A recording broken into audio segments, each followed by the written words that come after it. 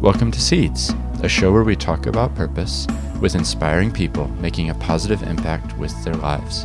We are particularly interested in social enterprises and entrepreneurs.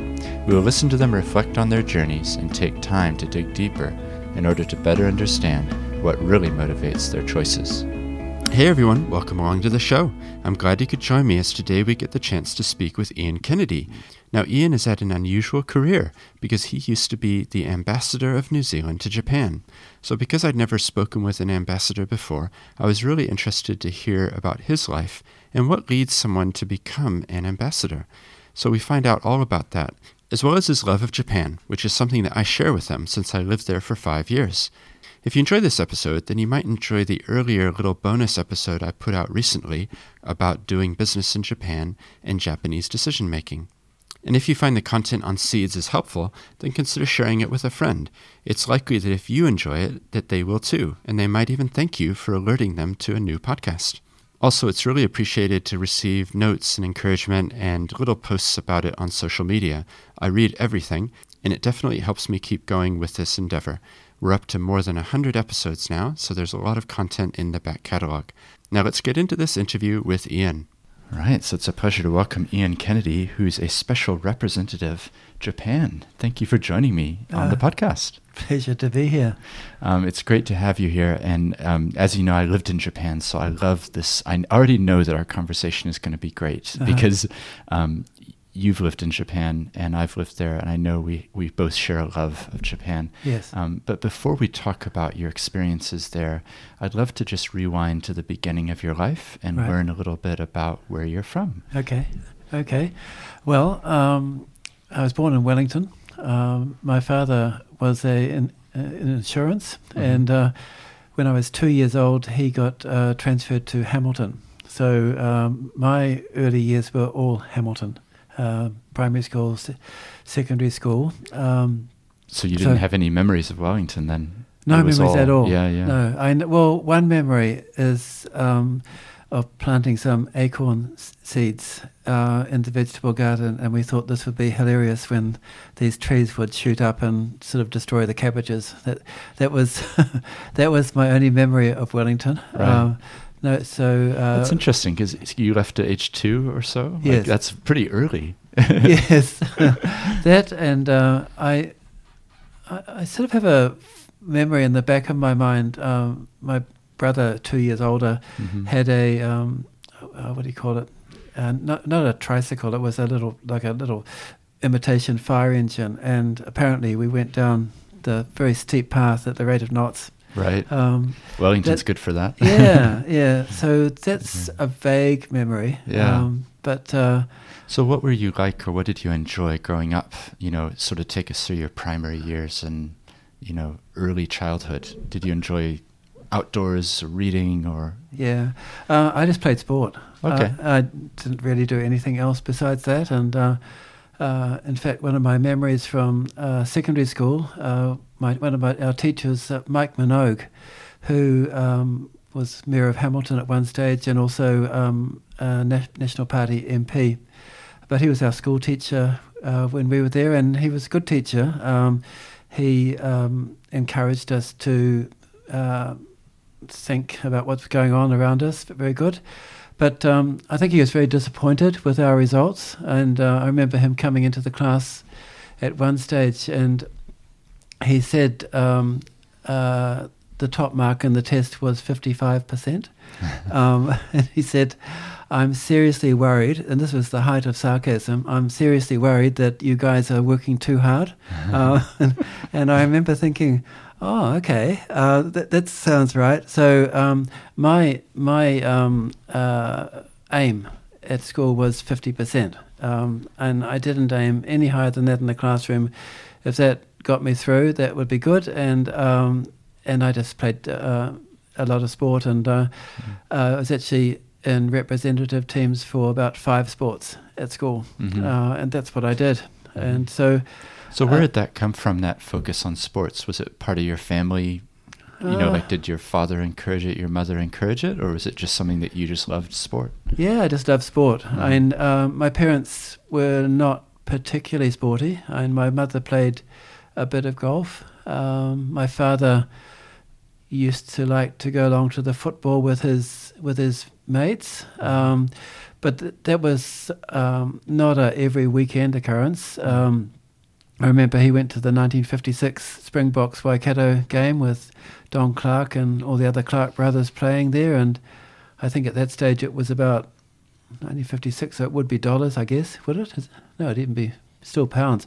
Anyway, but he thought the price of a ticket to the rugby, even at that stage, was a major expenditure. But I remember he used to always listen to the cricket when he was in the garden, that sort of thing, or the football. So interest in sport, but no, I just think it was post-war, and I think that generation of adults had been through a hard time, and so they were just looking for some normality in their lives, and trying to ensure that their children grew up sort of happy and healthy, and so long as that was the case, and in those days it wasn't perhaps so competitive to get a job as it is now.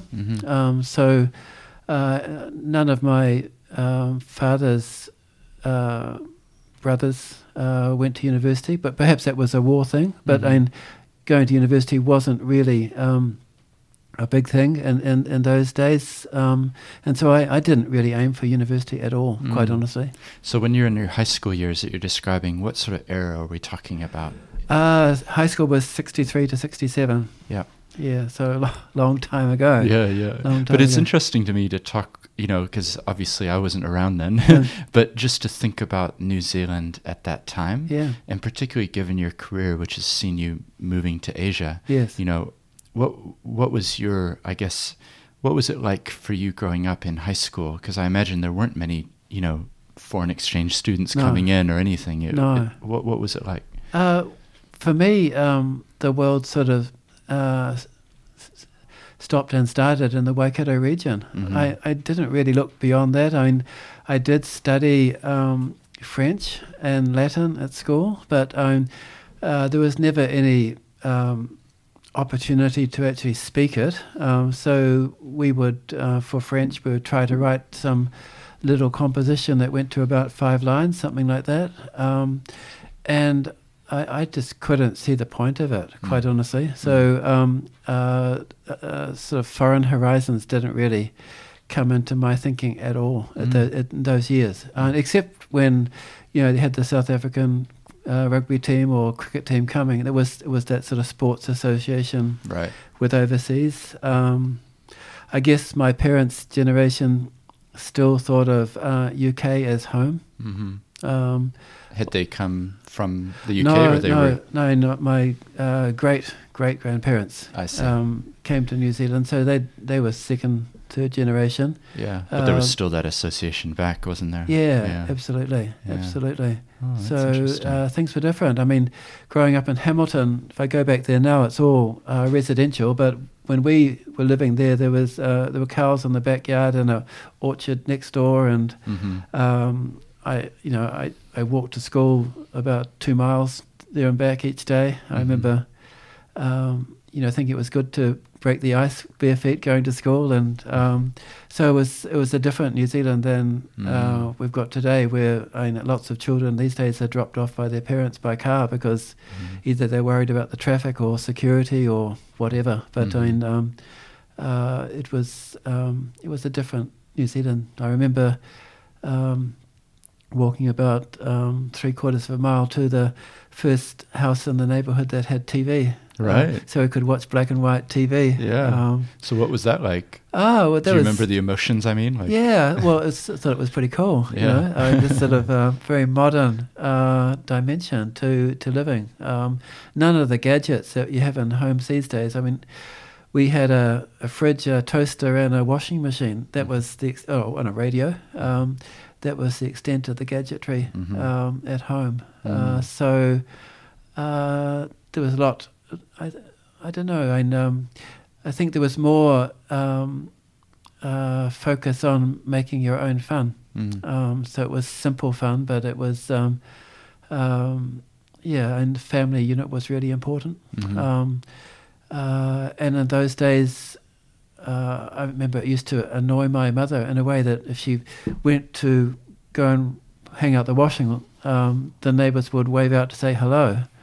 I think we've gone too much in the other direction these days, where maybe neighbours don't even say hello to each other. Right. Yeah. There was, I guess, post-war there was sort of community building atmosphere.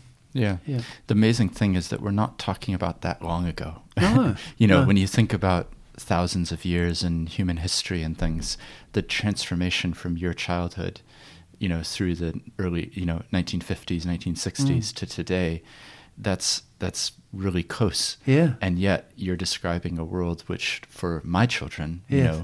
who are so used to iPads and different things, it's just a completely different place. Yeah. Well, I think I'm right in saying that I didn't get into an aeroplane until I was 20. Right. Yeah. Yeah. Yeah. Well, it's fascinating to me because I know your career and your life has taken you overseas. So I'd love to unpack sort of how you got into that area.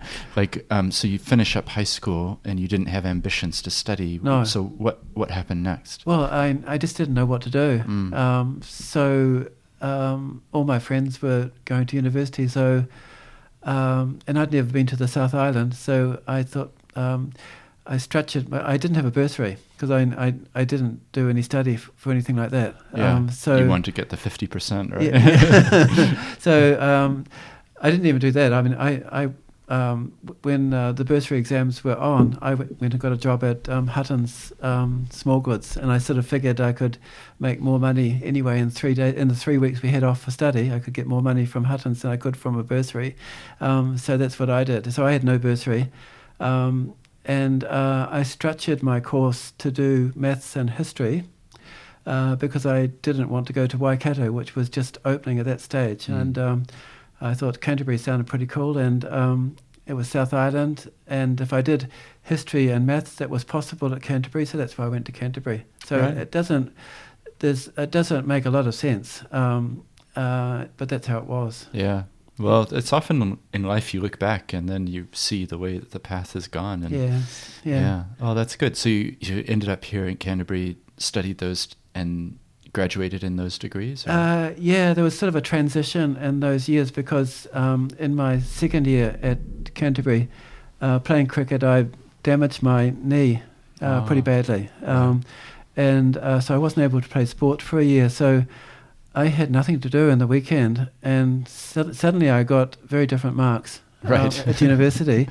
And suddenly I'm not quite sure why, but it just like a switch went on when it came to mathematics that virtually with minimal preparation, I could figure out how to do something in maths, how to get the answer. Whereas my choice before that had been geography, history, that sort of thing. Mm-hmm. Required a lot of memorization, study, whatever. But I found that actually mathematics really appealed to me. And I guess if you start to succeed at something, it becomes fun. Whereas history was always a struggle, but a very erratic struggle. I mean, in my history, I sort of wavered between an E for one exam and an A+ for the next. Right. So I still don't know what I did differently.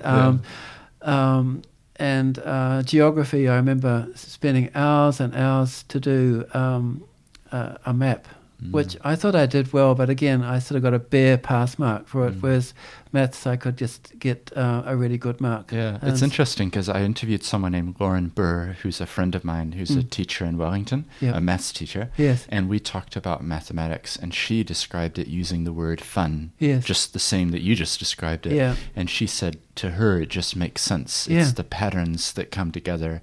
And basically she was saying all of life is ultimately based on maths. Right. Everything, that there's all binary numbers, and everywhere you look, there's patterns. Yeah, well, I certainly believe that. I mean, I think Newton's law is not just for physics. I think it's for human life. I think to every action, there's a inversely proportional reaction. maths is very logical, and I guess my way of thinking is quite logical. Anyway, I managed to get a reasonable degree in maths, and I was actually on a studentship at university. So the next year was spent at Christchurch Teachers College. And I mean, that was a disaster, I know. Oh, really? I looked about 16 years old trying to teach 18-year-olds, and it was never going to work. And so I had to think, what do I do? And fortunately, there was an opening at Canterbury University. If you had a bachelor's degree in maths, you could go straight into Economics 3 and then to a master's degree. And so that was my escape clause, basically. Right. So again, I did that without any end purpose in mind. It was sort of like, how do I catch my breath after this disaster trying to be a teacher? So it was, and fortunately, I was private boarding and boarding with a family whose the father had just passed away, so they wanted just a male in the house just for a bit of company and security and so on. But they were a major influence on my life, particularly for somebody who from school had not come away with great confidence in academic ability. I mean, I'd pretty much pocketed myself as sport, and I had a very nice group of friends, and that was where I saw myself. I didn't see myself in any sort of academic role, really. I wasn't where I... So that family gave me a great deal of confidence in my own ability in that sort of more academic area. And so how did they do that, or what was it that helped? Just for the listeners to learn from. It was endless conversations over dinner and after dinner, doing the dishes, and sort of things where I think maybe these days families are locked in front of the television or locked in front of sort of electronic gadgetry. And it was just exploring ideas, and for me, very fundamentally, it was Christian faith. There was very strong Christian family, and so it was quite a journey through that sort of, what does Christianity really mean, and how does it impact on my life, and how everybody is important in their own right, and with individual abilities and attributes, and there'll never be another person like me. I mean, that sounds a little bit egotistical, but it's not meant that way. There'll never be another person like you either. So in that sense, everybody is special with something to contribute. And I think if you start to have that feeling of your own self-worth, then it's very much easier to appreciate the contributions that others make as well,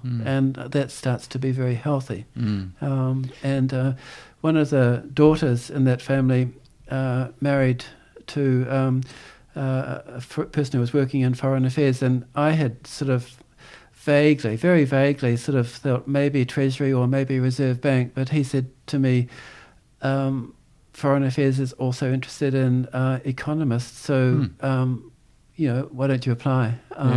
So I did, and I mean, it was not a startling interview. When looking back, it was a pretty mundane interview, but they accepted me. Yeah. And so there it was. Yeah.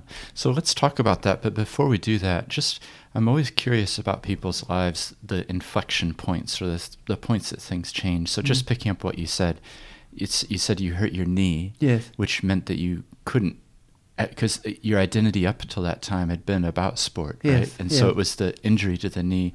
And then you said you went to teachers college and it was a failure or I just find it fascinating that those two events happened. And then you mentioned, because those are bad things, right? Yeah.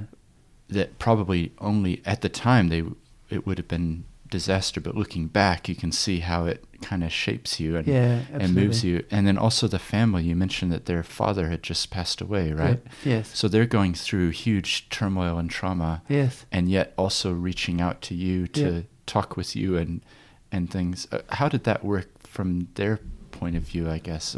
Was it just a natural outworking of who they were, it sounds like? Yeah, the mother was one of the first social workers to be attached to a medical practice in Christchurch. Right. So she was a remarkable person and very committed to helping people to reach their potential. So I think I was just very lucky to be hosted in that family. And then I grew up with one brother. So there's two children in our family.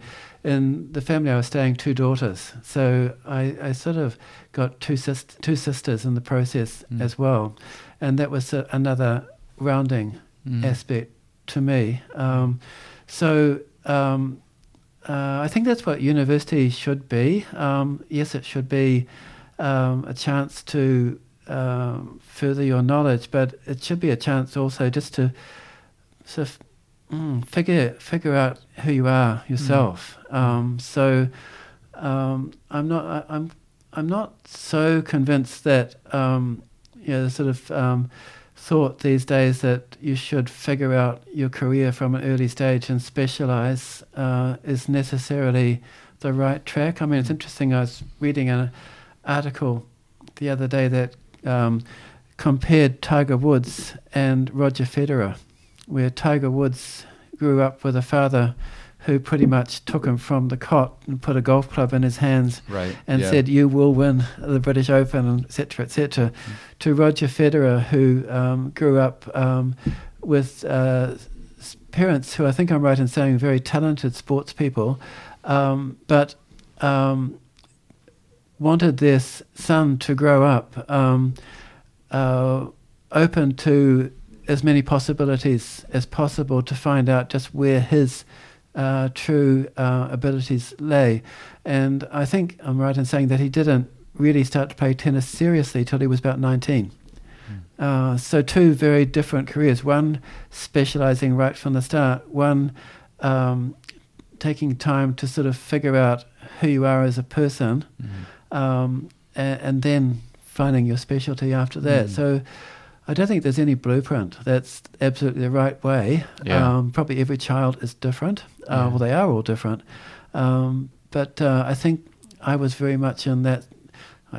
I shouldn't compare myself to Roger Federer. That's the height of egotism. But I think I just was given time. And fortunately, I always think sort of by the grace of God, I was led to the right people who could give me a nudge in the right direction at the right time. No, that's really good. And yeah, I agree with you. I think too often we push young people into decide on your career when you're 17 or 18 or whatever. And actually it does take time to work out where you fit in the world and what resonates with you. But the other thing I pick up on that family, and it sounds like they became a second family to you. They became your sisters. And, the question I have this is asking my own self this question. So it's not just how am I playing a role like that for other people? How can I have a role to play in a 21-year-old or a 22-year-old who's not sure where they're going, and think about that woman and the influence she had on your life. What is it? How can we each leave a legacy like she did, which lasts? That's stewardship of relationship and going beyond. So. Yeah, it's really interesting. It's good to hear. But also the fact that they were willing to be so pouring out into you despite having gone through a loss like what they had gone through. It's quite something. Absolutely. Yeah. Absolutely. So we've already established that you grew up in Hamilton, and then coming to the South Island is quite a big thing. All of a sudden, you're now in the foreign affairs. Yes. So tell us about that. I guess the mind shift that happened, and what comes first when you do join the foreign affairs? Like, is there induction training, or how does that work? I just don't know. Look, I think it's more formal these days. For me, the interview process what was an interview. I don't recall doing a psychological test. I think they do a psychological test these days. But for me, it was the interview, and I wasn't very impressive. I mean, I was asked an open-ended question. So you're interested in foreign affairs, and I responded, yes, I'm interested. So I think they figured out quickly. How can we sort of engage with this person? And fortunately for me, one of the people on the selection panel was a keen golfer, and he said to me, we hear you play a bit of golf. And then I could talk for about 30 minutes about golf. So golf actually got me into foreign affairs. And the person who interviewed me, Rod Miller, was New Zealand Foreign Affairs' first Japanese speaker. So when I was posted to Japan for the first time, Rod Miller was again there in Tokyo as ambassador. So, I mean, right through my life, there's always been somebody there that has sort of lent a helping hand. Like a mentor figure. Yes. But, I mean, it's interesting, the question you pose. I mean, nowadays, maybe the baton has passed to me, and I need to be sort of looking, more to ways that I can sort of play that sort of role with, younger people.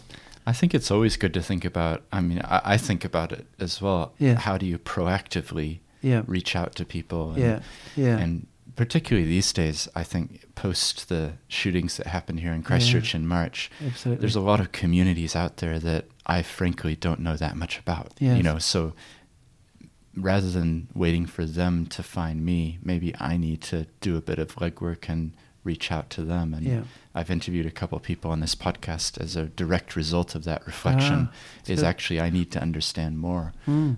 So I think for all of us we can, but the next generation, how do we feed into them? And if it's just one person that you touch, but they then go on to touch, helping 500 people, then that's got to be positive. Definitely. I mean, it has that ripple effect. That's right. And you might talk to one person, but then they talk to somebody, and so it goes out like that. So, life is full of opportunities. It is. I think that's important. Never be looking at life sort of from the glass half empty. Look at it as half full, and that's important. But I mean, just to continue my story, I was in foreign affairs, and I sort of wound up in the defence division. And to be honest, I had no idea and no interest about defence, quite honestly. I mean, I still wasn't very much orientated to foreign affairs. And I don't know whether it was, somebody thought, hell, we've got the wrong person here, or what it was. But anyway, after 6 months in foreign affairs, I was seconded to Treasury. And I was in the budget division there for a couple of years, and I really enjoyed that. But then, to my surprise, I got a telephone call asking me to go to Japan. And the reason for that was it was Muldoon time, think big, and they needed somebody to go to Japan to go around the banks and securities companies to do the legwork on the samurai bond issues and bank loans. So that was my job. Yeah. And so what year are we talking about, just so we're clear? So that was 1978. I see. That sort of era. Yep. What is it? So what was your first reaction when you got that phone call saying, we want you to go to Japan? Like, I was probably pretty ungrateful, to be honest. Right. I thought, because I sort of figured You're myself working on the budget and Australia, and go and see some cricket. I mean, Japan. I mean, I didn't know anything about it, and so there it was. In those days, there was a language aptitude test in foreign affairs, and I was very happy to flunk that totally. I mean, I had no interest at all in learning a foreign language. I mean, that's where I was in my thinking about international affairs. Wow. So because I was seen as a hopeless case with language, I was sent straight into the embassy in Tokyo without any language training. And my job was to interact with the Ministry of Finance, the Banks Securities Company, Bank of Japan. And for me, fortuitously, because I didn't have Japanese, the Japanese were very kind to open the doors to their really talented people in the international divisions of those operations who had great English and above that, but was super talented. And so fortuitously, through my own sort of reluctance to take a step into sort of foreign language waters, I got introduced to the best. And those contacts now, 38, 39 years on, are still my very close friends. So, I mean, my friends in Japan are on the same level as my friends in New Zealand in terms of closeness, human contact. And in that time in Japan, I also met my wife-to-be, and nobody in her family spoke any English at all. So I started to think, if I'm going to stay with foreign affairs, I better start to learn Japanese. And if I'm going to stay with foreign affairs, rather than going here, there, and everywhere, I just want to be at home and away at the same time. So I just try and make a career between Japan and New Zealand. I see. So that's how it was. So when I got back to New Zealand, I tried to learn Japanese, and anyway, came back to New Zealand, and then I was sent to Solomon Islands and back to New Zealand again, and I sort of put up my hand and said I'd like to be reposted to Japan. And since I've done some study on my own, I can become a language officer on the cheap for you. So if you give me 1 year of language training rather than the standard 2, I'll get up to a level of fluency to be able to do business in Japan. I see. And fortunately, they believed me. And I sat the language aptitude test and got a really good result. And then I had a year at the language school in Yokohama, the Foreign Service Institute, American State Department language school in Yokohama. And it was like learning 20 kanji a day. But because I enjoy maths, I think the symbolism of kanji, anyway, it really appeals to me. And so in the end I could recognize, I can't write, but I can recognize about 3,500 kanji.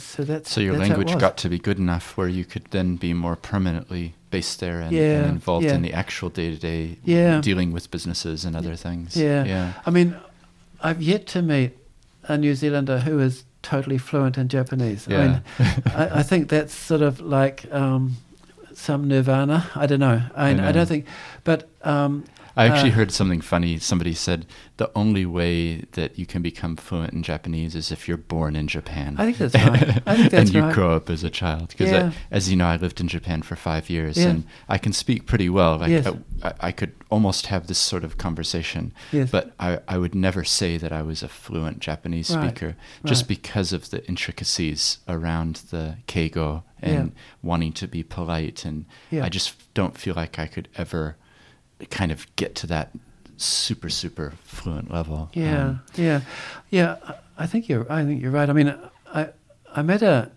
stage now that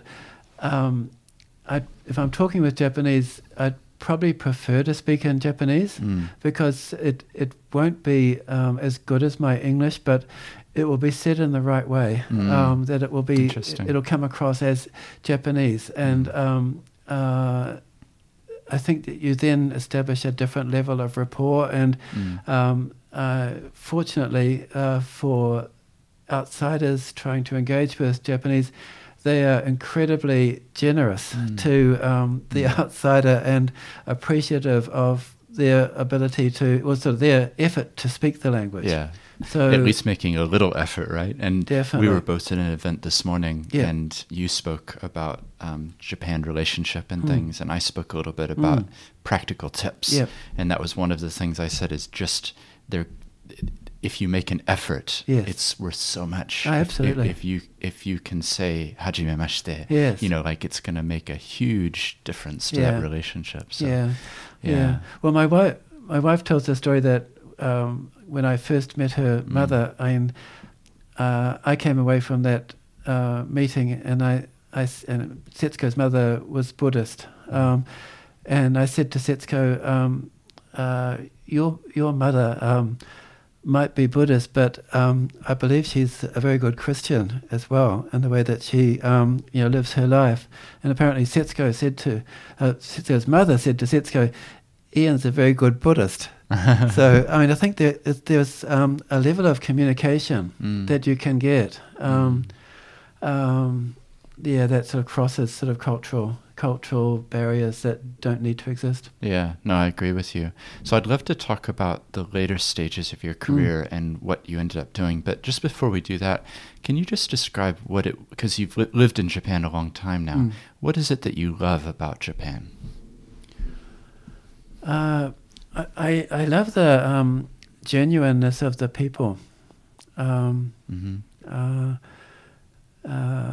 I think from initial contact, people might think that Japanese are very reserved in what they say and hard to perhaps get on the same rapport with, but I don't find that at all. I find they're very genuine. I find that they're very loyal, and they love their country, but they're very respectful of others as well. I think they're similar to New Zealanders in that they're a little bit on their own. I think, when there's talk of Asia these days, that misses the point. We don't talk so much about Europe and try to sort of categorize an English person with a French person and an Italian. They're all different. And in the same way, Japanese are very different from Chinese, Korean, Indonesians, and others. So, I like that difference. I like the commitment to a trade, and I like the respect that people can get no matter what trade they're doing, so long as they're doing it at a high level. So I can enjoy being in a restaurant in Japan, just seeing the way that the chef will go about the preparation of the food, or how they'll be so committed to customer service to make sure that the customer is really enjoying their stay in their restaurant, irrespective of how much they're spending or not. It doesn't make a difference. I think you can see that in history, the imperial presence has had some controversial sides, but the sort of commitment of the people to the emperor is very impressive too, and the respect within families. So in one respect, maybe it seems a little bit formal for New Zealanders, where even my wife's family, she won't address her sisters by name. It will be always elder sister or younger sister. Right, yeah. But the way that Japanese come together on a number of occasions during the year, the sort of family bonds. If someone passes away, there's not only the funeral, but there's the after-funeral times that the family come together, all sort of generated or geared to sort of strength of the family unit, I think is a great strength of the country. And I agree with you. There's so much that we can learn as well. I think because when I first moved there, I was 21. Yes. So it was a very formative time of my life, Yes. asking those big questions that you asked. Yes. who am I? Yes. Where do I fit in? What do I Yes. believe? All those things. Yeah. And for me, I think having lived in Japan, looking back, I realize how much it shaped who I've become in terms of how I relate with people and Yeah. not wanting to cause offense, and Yes. just the subtle ways of being that is just normal in Yeah. Japan. So Yeah. yeah, that's really good. Yeah. So just in terms of your career, like, I guess, where did you get to within the Foreign Affairs department, or going to Japan? What ended up being sort of your highest role within that in Japan? I was an ambassador there from 2007 to halfway through 2012, which was near enough to 6 years, where normally it's a 4-year stint. Right. My term was extended for a couple of reasons. One, because New Zealand was hosting Rugby World Cup in 2011, and I'd been doing a lot of work with the Japanese companies who sponsor rugby, so I see. it made sense to continue on for that. And then we had the two earthquakes, the Christchurch earthquake and the Tohoku earthquake in Christchurch February, Tohoku March 2011, and there was a lot of follow-up work from that. Yeah. And it's a connection, isn't it, between Japan and New Zealand? Like, we saw some pictures today, just the size of the two countries, island nations. Yes. Very, very similar. And my parents were here in Christchurch when the earthquake happened. I came back to visit them. Yes. I went back to Tokyo because I was living there at that time, and was there for the Tohoku earthquake. So kind of got both countries impacted our family, which was ironic. Yeah, absolutely. Yeah. So you ended up doing that for till 2012, you said? Or? Yeah, in sort of about July 2012. Yeah. And part of that was following Christchurch, together with other New Zealanders in Tokyo. We decided to see what we could do to raise some money for Christchurch reconstruction. But prior to that also, I was involved a lot with the dispatch of the search and rescue team from Japan to try and search for the Japanese children who lost their lives in the CTV building. Oh, okay. Yeah. So when I came back from Japan, I could have gone back into Foreign Affairs, but I thought that's not really the right move. So I decided to call it a day at that point and look for some way that I could continue to be involved between Japan and New Zealand, but retain the links with the government sector. And so I left one day, and then to my surprise, I was called in by the foreign minister and asked why I was leaving. And in the end, that sort of led me to a contract which I've got now as Special Representative Japan, which basically works alongside MFAT in Wellington and NZTE and the embassy in Tokyo to sort of do projects in a sort of people-to-people basis. I have a question for you, because I haven't met many ambassadors. Just from your perspective, what's that like, representing a country as, the person who's going into meetings or going to a function or whatever? Does it change your frame of mind in terms of how you're interacting with people, or? I believe it. I hope it doesn't. I mean, because I think they're probably, starting right from the beginning, I think everybody has got their own character, and I think there's, there's room for many different types of people to be representing New Zealand, just as there's room for many types of people within New Zealand. I think integrity is an absolute must, and representing the country honestly, which sometimes means you have to put your own personal beliefs to one side.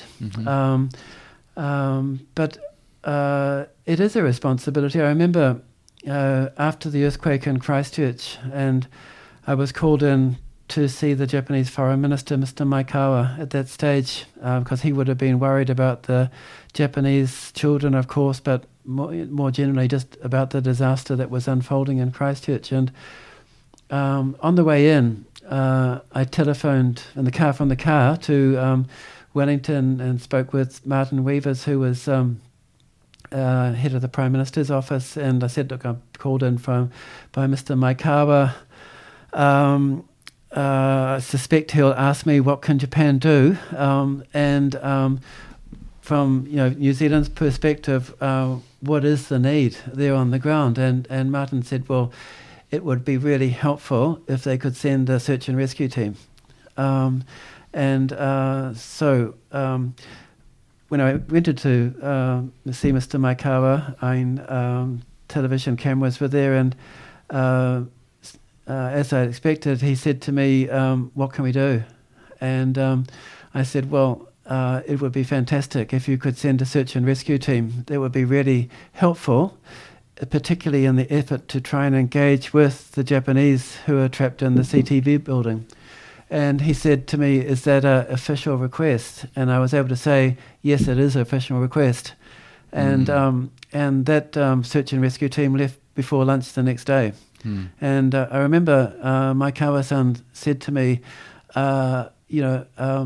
friend in need is a friend indeed, we'll be there. And so that was very special, that you could feel, or I could feel, that I'd brought New Zealand together in a very good way, constructive way. And I think that's really the core role for an ambassador. And the interesting thing for an ambassador is that formally, the letter of appointment is from the Governor-General of New Zealand. So you're representing the state of New Zealand. And you are actually day-to-day engaging on behalf of the government, but you're representing the state of New Zealand. And I think that is a pretty special position to be in, and it's it gives great authority in one respect, but it brings great responsibilities as well. So I think, don't get carried away with your own importance. That would be a disaster. I just remember it's, the state of New Zealand that you're representing, and what the state of New Zealand counts for, what's of value to the state of New Zealand, then you're doing the job. I think it's being ambassador is not a job for anyone, and it's not necessarily, I think for me it was a great job, but I can imagine for a scientist, for example, who wanted to become absolutely the world expert in microbiology or something, or an engineer doing something, or a doctor, or doesn't matter what profession you're in, if it gives you the chance to reach your full potential, then go for it. That's the sort of career you should be in. So I think being ambassador is a great job. Not for everybody, but it's not saying it's a special group of people who are ambassadors. It's just that being an ambassador requires certain sort of skill set, a certain personality. Other jobs require different attributes. And being ambassador was always sort of a great reassurance if there was a trade matter that was particularly technical, or something about agriculture or immigration, whatever. If you had the experts there who could provide that input, that was so much better. Yeah. Oh, that's great. Yeah, I just like to talk with people who've done different careers, and I've never really interviewed an ambassador or someone who'd done that. So yeah, that's really helpful to hear. And I know you're involved in the Japan-New Zealand Business Council as well. Some of the people who are listening won't know what that is, but do you mind just giving a really brief overview about that? Yeah. And what we'll do is in the show notes, we'll put links to things so people can click and they can find out more. But maybe just briefly sort of what it is and any upcoming events like later in the year. Sure. The Japan-New Zealand Business Council began in the early 1970s. Prior to that, New Zealand had pretty much been linked to the UK. But when Britain joined the European community, our special access began to be phased out. And so we needed to look elsewhere for other trade partners. And at that stage also, Japan was looking to build international linkages. And at a conference, New Zealand business leader and a Japanese came together, and they said, we don't seem to know each other and don't seem to be doing much business. Let's try to find some way of bringing the two business communities together. And that was the start of the Business Council. So for a long time, the Business Council was really a chance for self-introductions by New Zealand and Japanese business. So you're running events from time to time, mainly in Auckland, but elsewhere around the country as well. And then you have an event, is it every year? In one in Japan and then in New Zealand. And we were both at one, actually, in Osaka. That's right. 2 years ago now. So what's that about? And look, what we've done is, Japan now, with the leadership of Prime Minister Abe, we now have a free trade agreement with Japan. It's not a bilateral free trade agreement, it's a regional plurilateral grouping, the CPTPP, Trans-Pacific Partnership Agreement. So, look, that's provided much better access to the Japanese market. I think there's a whole new strand to the business between Japan and New Zealand, where it used to be from Japan cars and electronic goods, and from New Zealand basically primary produce. There's now going to be development towards value-added agriculture, horticulture, forestry that uses renewable energy and is driven by knowledge and creativity. And there's New Zealand and Japan are great partners, with Japan who with such a record for quality control.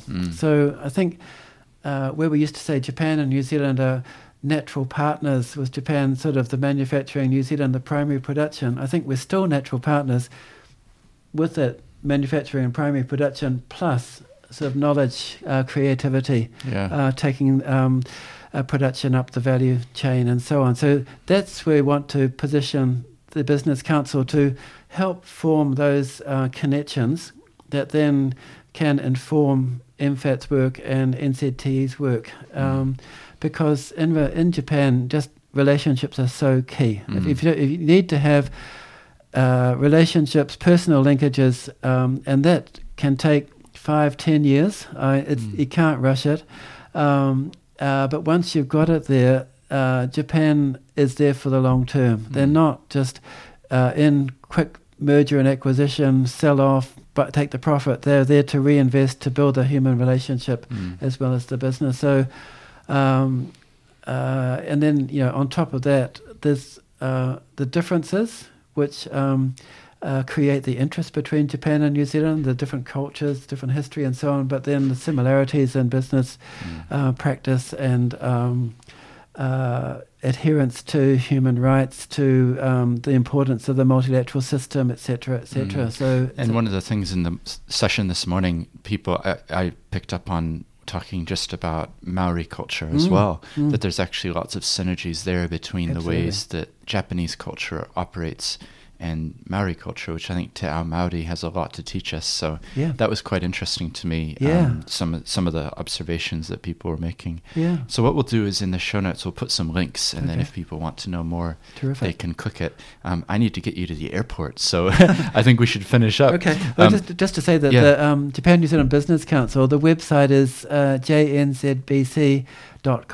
What we'll do is we'll put the links in, but I just want to thank you so much for coming in and having a chat. It's been really interesting, and just hearing your life history, even just reflecting on your childhood and then to become the ambassador to Japan. It's quite a contrast when you think about growing up in Hamilton and seeing TV for the first time. It's been really interesting to hear your story, and then also just how a life weaves together, that an injury causes you to start studying more, and then you go study mathematics and get into economics, and then it's quite that's why I love doing these podcasts, is because I learn a lot from the guests. So I just want to say thanks so much for coming on the show. Pleasure. Thank you. Thanks for the opportunity. No problem. It's been good.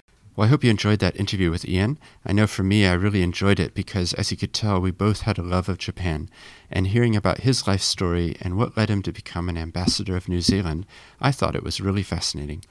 I hope you enjoyed it, and if you did, consider leaving a rating or review, maybe share this with a friend, and hit subscribe so you don't miss out on future upcoming episodes. The aim here is to build up a catalog of stories, and there's more than 100 now of people who are doing interesting and inspiring things in our world. I'd really appreciate your help to get the word out about the podcast so that more people can find out about it, because I think it is doing things a little bit differently from traditional media. Until next time.